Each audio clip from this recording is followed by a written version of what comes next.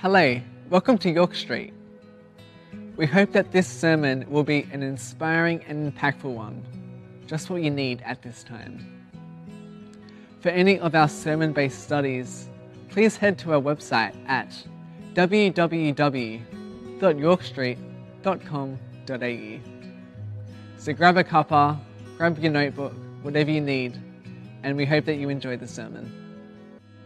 If I haven't met you before, my name's Anthony. I'm one of the pastors here. It's my joy to open our new Advent series called Heaven Came Down, reminding us in this season that over 2,000 years ago, God's incarnation as a humble baby born in Bethlehem was this profound event that holds great significance for humanity, whether we're aware of it or not. This series is going to highlight the miracle of God descending from heaven to dwell amongst his people in the most humble and the most beautiful way, taking the form of a tiny baby. This same baby brings with him grace, love, forgiveness and mercy from heaven to touch and transform our lives. Our key verse for this series comes from the Gospel of John, chapter 1, verse 14, where it says, "The Word became flesh and made his dwelling among us. We have seen his glory, the glory of the one and only Son, who came from the Father full of grace and truth." This incarnation is the perfect intersection between divinity, God himself, and humanity, us, represented in one person, Jesus. God himself becomes entirely human while still retaining his complete divinity. 100% human, yet at the same time 100% God. Through his incarnation, Jesus enters the world to fulfill God's promise of salvation. He brought his light into the darkness by teaching about love and forgiveness and compassion, and ultimately sacrificing himself on the cross for the redemption of our sins. And so this is the framework for the next few weeks here at Yorkie. Next week, as Tim mentioned, we've got the Neil Street Choir in the morning, 10 o'clock, and up on the hill for our Christmas Carols event. Then the following week, we're picking up this narrative over the Advent season as we roll towards Christmas Eve and Christmas Day. And so before we jump into today's message called The Promise of Advent, let's pray. Loving Lord, as we come before your word right now, would you still our hearts? Would you still our minds? So that we might be in tune with what you're trying to teach us, to show us, to reveal to us about this season where we come to celebrate your birth. Father God, as we navigate the next coming weeks and months, as we journey through Christmas and Advent, would you be with us, and may we glorify you with all that we do. In Jesus' name, amen. So 22 days until Christmas. Now, we've hit December, so there's really no going back now. So we're at the 3rd of December? Yeah, so it's coming hard and fast. So maybe there's anticipation in the air, right? Something exciting is about to happen. This is probably the 3rd month of advertising and marketing and maybe even Christmas carols in the department stores, everywhere you go. And I love that at Christmas time, regardless of whether you're a Christian or not, you happen to be singing the name of Jesus wherever you go. You can't really avoid it, and maybe you're not fully conscious of what you're doing. But how amazing is that? And so perhaps there's an anticipation of Christmas Day where there'll be gifts. Maybe when you get together with your family, maybe all the food. Maybe that's positive anticipation. Or maybe spending time with your family at Christmas time is not so positive anticipation. Sometimes, if we're lucky, we might even get good weather. But as you know, living in Ballarat, you never know what you're going to get, particularly at Christmas time. I've heard that there was even snow on Christmas Day at some point in Ballarat. How crazy is that? See, we have this confident expectation of something to come over this next season. And many of us probably know that the Advent season focuses on this confident expectation, that we think that it serves as anticipation of the birth of Jesus, which it does in part, but that's already happened. So what is it that we're expecting? What is it that we're anticipating to happen, knowing that that event happened and it's in the past? See, we don't need confident expectations for things that have already happened. Jesus did arrive. God himself did come to earth as a tiny baby. So what is it exactly that we're expecting at Christmas? And so the word Advent is derived from the Latin word adventus, meaning coming or anticipation, awaiting arrival. And so scholars believe that in the 4th and 5th century, Advent was a season of preparation for an annual feast day known as the Epiphany, but that occurred in the first week of January. So things don't quite match up. And so, as we know, part of our personal theologies comes a part of our tradition and what we've inherited from those that have gone before us. And so the Epiphany is the celebration of God's incarnation and the visit of the Magi to the baby Jesus. But see, he would have already been born. So the dates don't quite add up. And see, this season, this Advent season, much like Lent in the lead up to Easter, is an opportunity for Christians to pray and fast and prepare for a celebration that is to come. But originally, there was no connection between Advent and Christmas as we know it. Because again, we can't anticipate, we can't expect something to happen when it's already happened in the past. So what are we anticipating at Advent? In the anticipation, joy and fun of all that happens at this time of year, we're reminded of the profound promises of God, those promises that he's made to each of us. Advent isn't just a countdown to Christmas, even though those little chocolates each day are fun to do, right? Or better still, reverse Advent calendar where we give something each day. See, the promises of God are foundational to our faith. Advent is a time where we perhaps rekindle that faith, that desire to come before God and celebrate all that he's done for us. Sometimes we take Christmas as that opportunity. One of the most profound promises we celebrate during Advent is the promise of a Saviour. Hundreds of years before the birth of Jesus, Old Testament prophets foretold the coming Messiah. This Messiah who would redeem and save humanity from its complete and utter brokenness. And we see the nation of Israel, God's chosen people, well, all throughout the Old Testament narrative, things go from bad to worse. They try, they're in favour with God, and then it all falls away.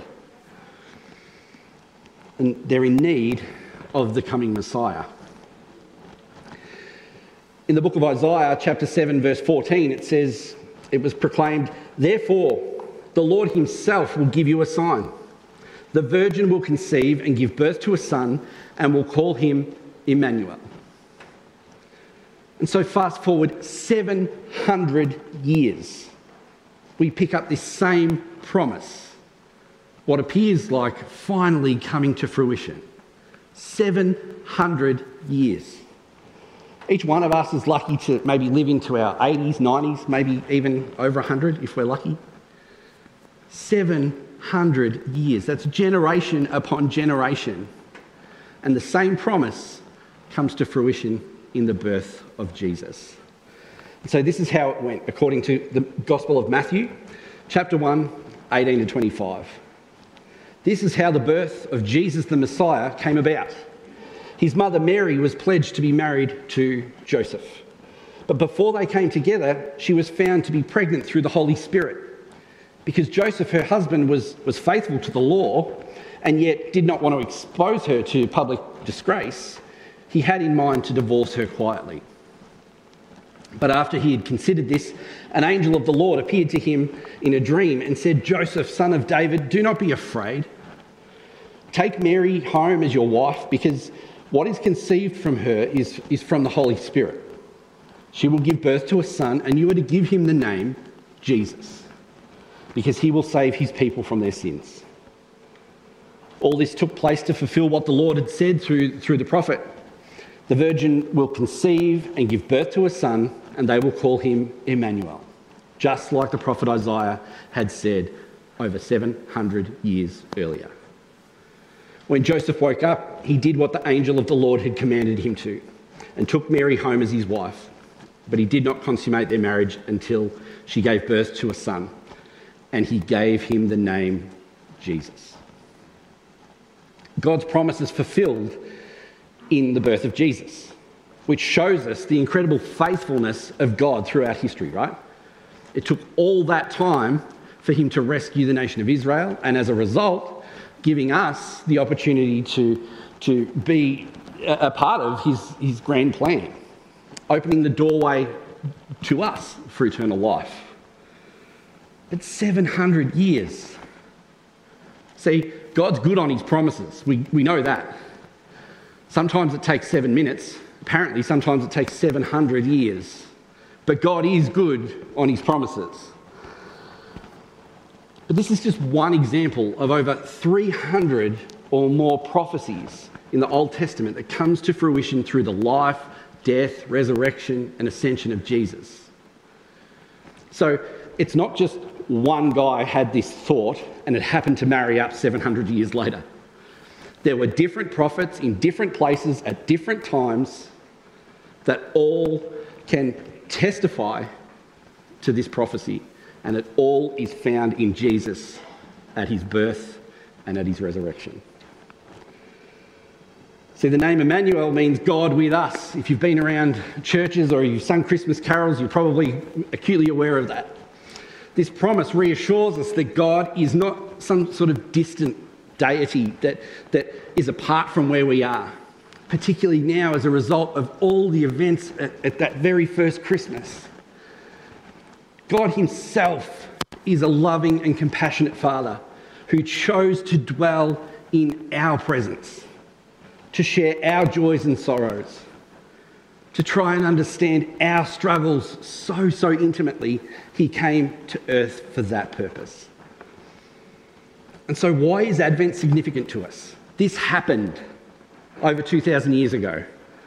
So what is it that we're anticipating? What is it that we're expectant for in this season?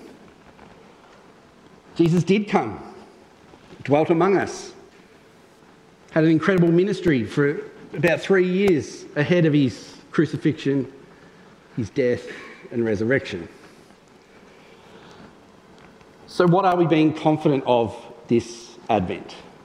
Well, see, the thing is, the story's not finished. See, God's not done yet. There's more to the story. There's more to the promise. Yes, Emmanuel, God with us, dwelt with humanity. Yes, that same man hung on a criminal's cross. And at Advent, we realise this isn't the end of the story. There's more to come. At Advent, we await the return of Jesus with confident expectation and anticipation. Let's read a bit more of Isaiah's prophecy from what God's promising us all those many years ago. Isaiah 11 starts like this. A shoot will come up from the stump of Jesse. Jesse is King David's father, right? So there's this lineage of Israelite people that's leading to Jesus. So there's like a worldly aspect to it as well, right? A shoot will come up from the stump of Jesse. From his roots a branch will bear fruit. The Spirit of the Lord will rest on him. The Spirit of wisdom and of understanding, the Spirit of counsel and of might, the Spirit of knowledge and the fear of the Lord, and he will delight in the fear of the Lord. He will not judge by what he sees with his eyes, or decide what he hears with his ears. But with righteousness he will judge the needy. With justice he will give decisions for the poor of the earth. He will strike the earth with the rod of his mouth. With the breath of his lips he will slay the wicked. Righteousness will be his belt, and faithfulness the sash round his waist. And then the scripture goes on to this. The wolf will live with the lamb. The leopard will lie down with the goat. the calf and the lion and the yearling together, and a little child will lead them. The cow will feed with the bear, their young will lie down together, and the lion will eat straw like an ox. The infant will play near the cobra's den, and the young child will put its hand into the viper's nest. They will neither harm nor destroy on all my holy mountain, for the earth will be filled with the knowledge of the Lord, and the waters cover the sea. This is what we're expecting at Advent. The return of Jesus, where one day everything will be made whole, where what was predator and prey will be able to be together in perfect harmony. See, this is the end of the story. This is the part that is yet to come. The birth and even the death and resurrection of Jesus is part of the journey. Yet there's so much more to come. This is what we expect at Advent. Who knows that God plays the long game? Like we said before, could be 7 minutes, could be 700 years. But he's conscious and he's aware. Jesus one day will return in glory when the fullness of his kingdom is fully realised. It's that return that we wait for. And so this season of Advent then seeks to draw this confident expectation of the rest of the story. And see, we don't know when that'll be. And so we have some preparation to do. This comes from 2 Peter chapter 3, verses 8 to 10. But do not forget this one thing, dear friends. With the Lord, a day is like 1,000 years, and 1,000 years is like a day. The Lord will not slow in keeping his promise, and some understand slowness. That's us, right? It's like, come on already. Come on, God. Show up. Do this thing like we expect you to. We're the ones that are inferring this slowness of God. Instead, he is patient with you, not wanting anyone to perish, but everyone to come to repentance. But the day of the Lord will come like a thief. The heavens will disappear with a roar, and the elements will be destroyed by fire, and the earth and everything done in it will be laid bare. In this Advent season, we're invited to reflect on that truth. Are we actively waiting with confident expectation for God to fulfill the rest of his promises to us? Are we living in a way that reflects our belief in those promises, that one day Jesus will return? And are we extending the hope and the peace and the joy and the love, all words we hear plenty of at Christmas time? Are we sharing those virtues with those around us? Because he is patient with you, not wanting anyone to perish, but everyone to come to repentance. And see, like any good Christmas day or any other Christmas party or any other time of the year when we celebrate, there needs to be some preparation. And as we stand between these promises of God, of his revelation to us as a tiny baby, and of his return when everything will be made whole again, as we stand in this space, are we bringing people along on the journey? Because the scripture says here somewhere, the Lord will come like a thief, unexpected. And so we need to be ready. And the Lord doesn't want anyone to perish. So we need to let people know the gospel, right? We don't want them to miss out on the opportunity to come into this place of wholeness with God. That's what we need to be preparing for. That's what we need to be anticipating.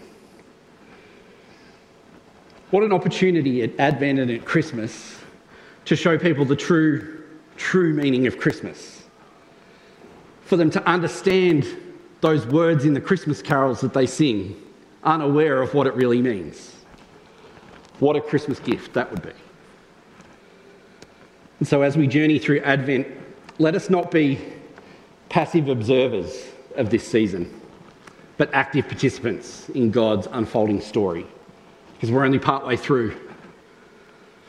Let's embrace the promise that God has given us with our faith and with our actions as we draw people into a place where they might just experience Jesus for themselves. May this Advent season be a time of reflection, anticipation, and preparation for all that is to come. May we carry the light of these promises into the world with us this Christmas season, and that we might just take those opportunities to show people the love of Christ this Advent season. Let's pray. Loving Lord, we thank you that you're not done yet, that your promise is far greater than we can ever comprehend. And Father God, as we approach this Advent season, as we approach Christmas and the celebration of your birth, may we have an awareness of the fact that there's so much more waiting for us. That one day when we meet you face to face, we will see the wholeness of your creation. And Father God, would you lay on our hearts those people who may not know you, who may not have a relationship with you, that might need to be pointed to Jesus this Christmas season. That they have a real revelation of who you are, all that you've done, all that you're doing and have yet to do. Father God, would you use us as your vessels to bring people into a space where they might just experience you this Christmas. Lord Jesus, hear our prayers. Amen. If you would like prayer or to find our sermon-based studies, please head to our website or check the description below for a link. If you enjoyed the video, feel free to share the video, like, subscribe and hit the bell icon for updates of when we release new videos. Remember, life can be tough, so let's do it together.